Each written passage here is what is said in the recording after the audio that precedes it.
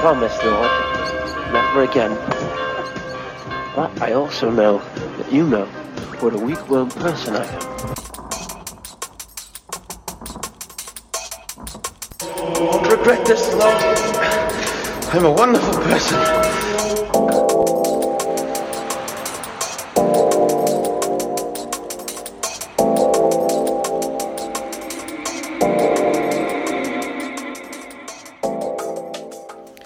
Lord, open thou our lips, and our mouth shall show forth thy praise. O God, make speed to save us. O Lord, make haste to help us. Glory be to the Father, and to the Son, and to the Holy Spirit, as it was in the beginning, is now, and ever shall be, world without end. Amen. From Psalm 50. Listen, my people, and I will speak. I will testify against you, Israel. I am God, you are God. I do not rebuke you for your sacrifices or for your burnt offerings, which are continually before me. I will not take a bull from your household, or male goats from your pens, for every animal of the forest is mine, the cattle on 1,000 hills. I know every bird of the mountains, and the creatures of the field are mine. If I were hungry, I would not tell you, for the world and everything in it is mine. Do I eat the flesh of bulls or drink the blood of goats? Sacrifice a thank offering to God and pay your vows to the Most High. Call on me in a day of trouble. I will rescue you, and you will honor me. But God says to the wicked, what right do you have to recite my statutes and to take my covenant on your lips? You hate instruction and fling my words behind you. When you see a thief, you make friends with him and you associate with adulterers. You unleash your mouth for evil and harness your tongue for deceit. You sit maligning your brother, slandering your mother's son. You have done these things, and I kept silent.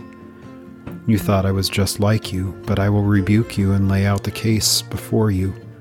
Understand this, you who forget God, or I will tear you apart, and there will be no one to rescue you.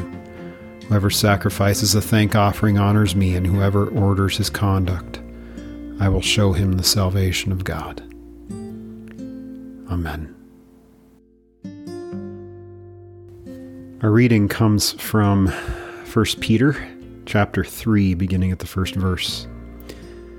In the same way, wives, submit yourselves to your own husbands, so that even if some disobey the word, they may be won over without a word by the way their wives live, when they observe your pure, reverent lives.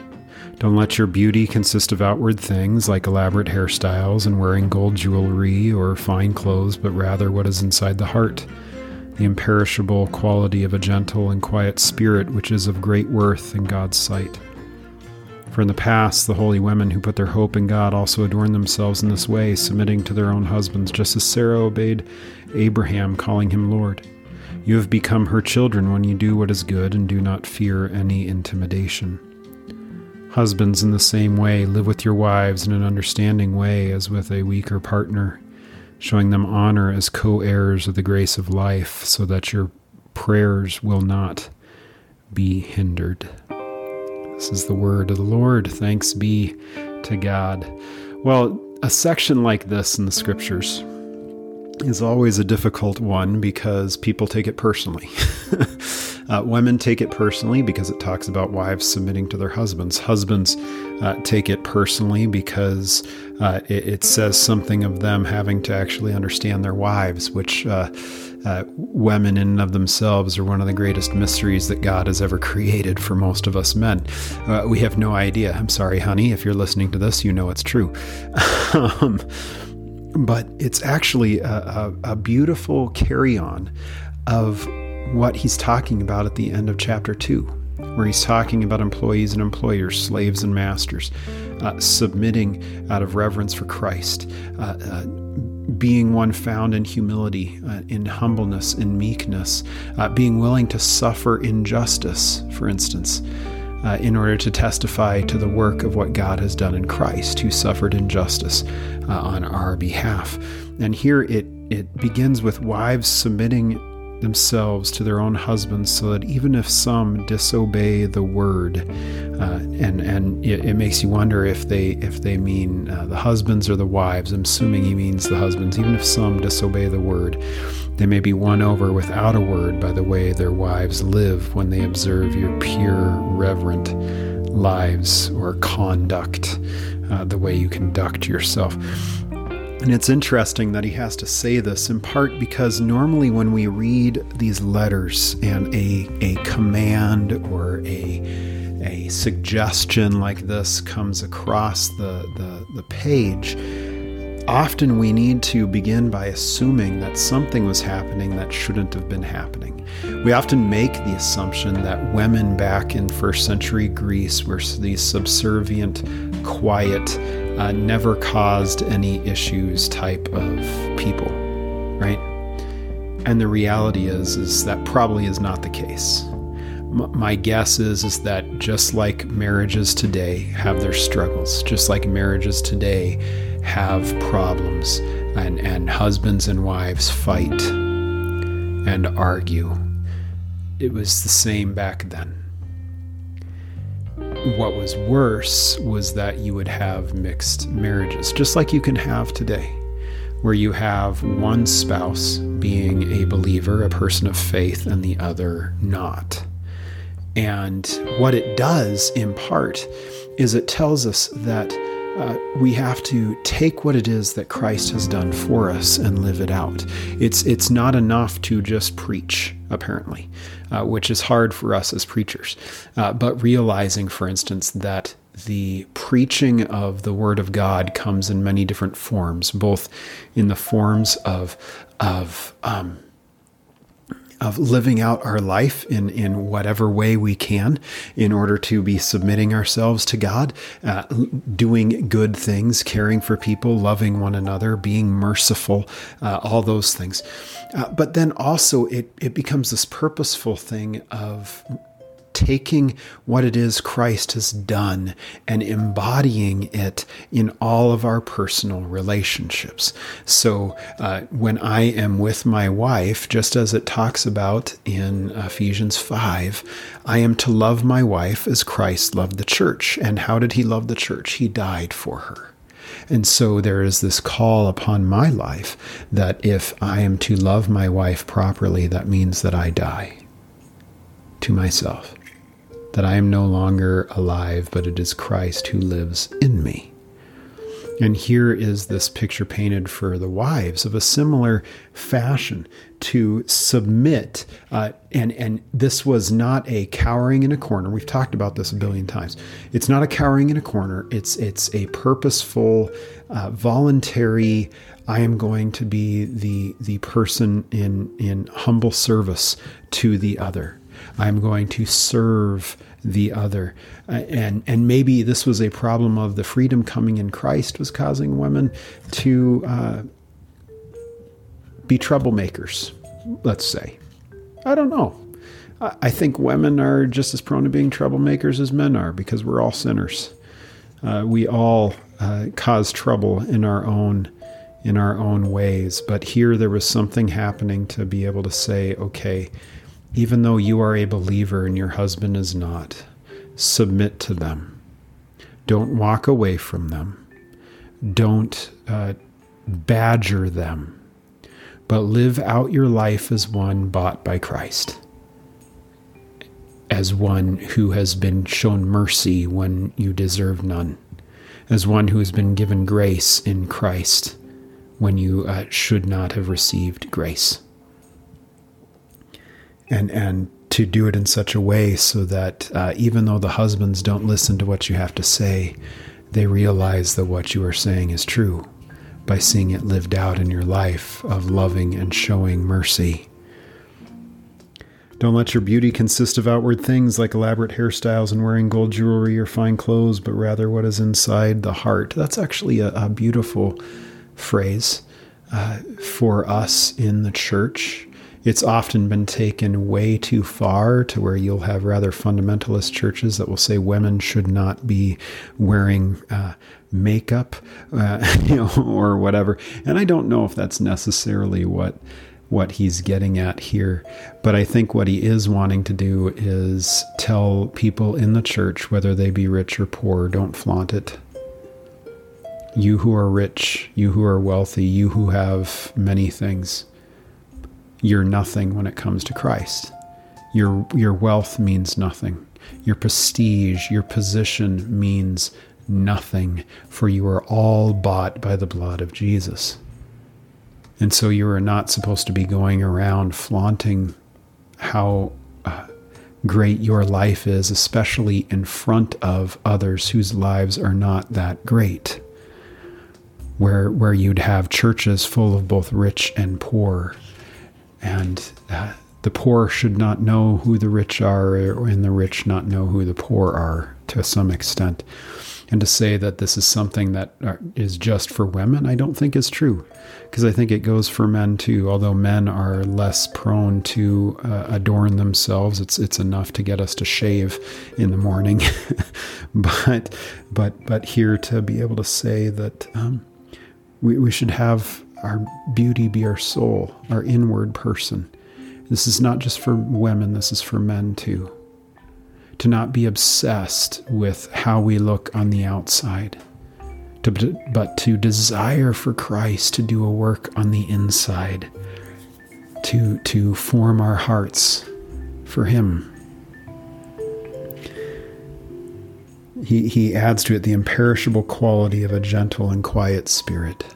A gentle and quiet spirit. To think that gentleness and quietness are the hallmarks of a Christian person, specifically a Christian woman, but I think this can apply to both sexes. Gentleness and quietness. Being gentle with one another, especially ourselves. And he adds to it that this is what is of worth in God's sight. It goes along with our psalm that we read, right? Where it's not about offering these sacrifices to God as much as it's the thank offering. It's the thankfulness behind the sacrifice, because God already owns it all. It's the turning of our hearts to Him.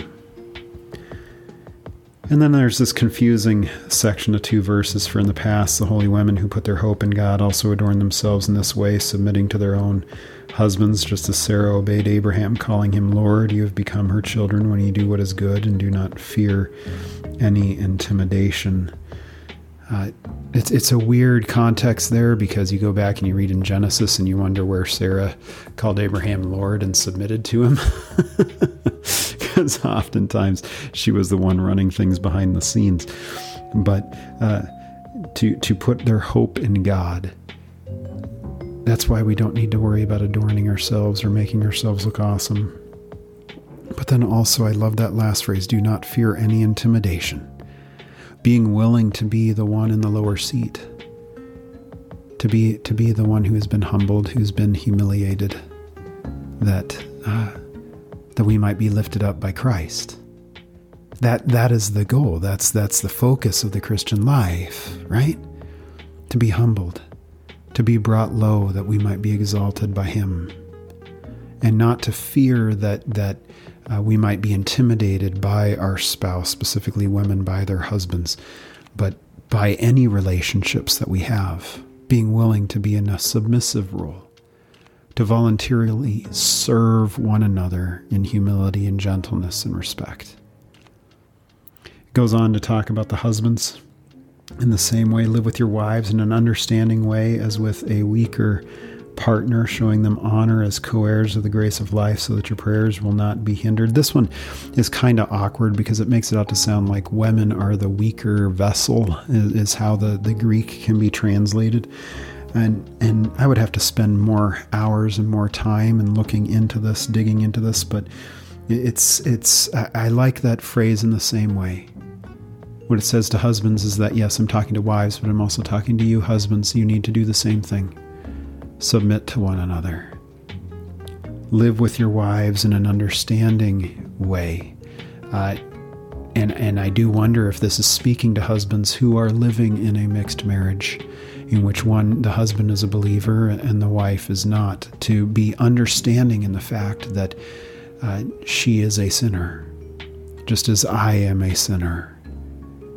That she is a weaker vessel only to the extent that her sins need to be forgiven. She needs to be uplifted by Christ, right? Showing them honor as co-heirs of the grace of life. Realizing that we are on a level playing field, that men are not better than women and vice versa. That it is all by the grace of God. So that your prayers will not be hindered, where our prayers are hindered when we are not living out our own prayer life of begging God for mercy and asking Him for a heart that's gentle and meek and to humble us. There is this necessity for us to see that and live that out in our closest personal relationships. And here it's between husband and wife. I wonder what that will look like for you, church. To take this on as this call upon your life of submission to one another out of reverence for Christ. To allow yourself to be trampled, maybe, which can be hard for those who are in rather violent relationships. That becomes a place for the church to come and rescue you out of that.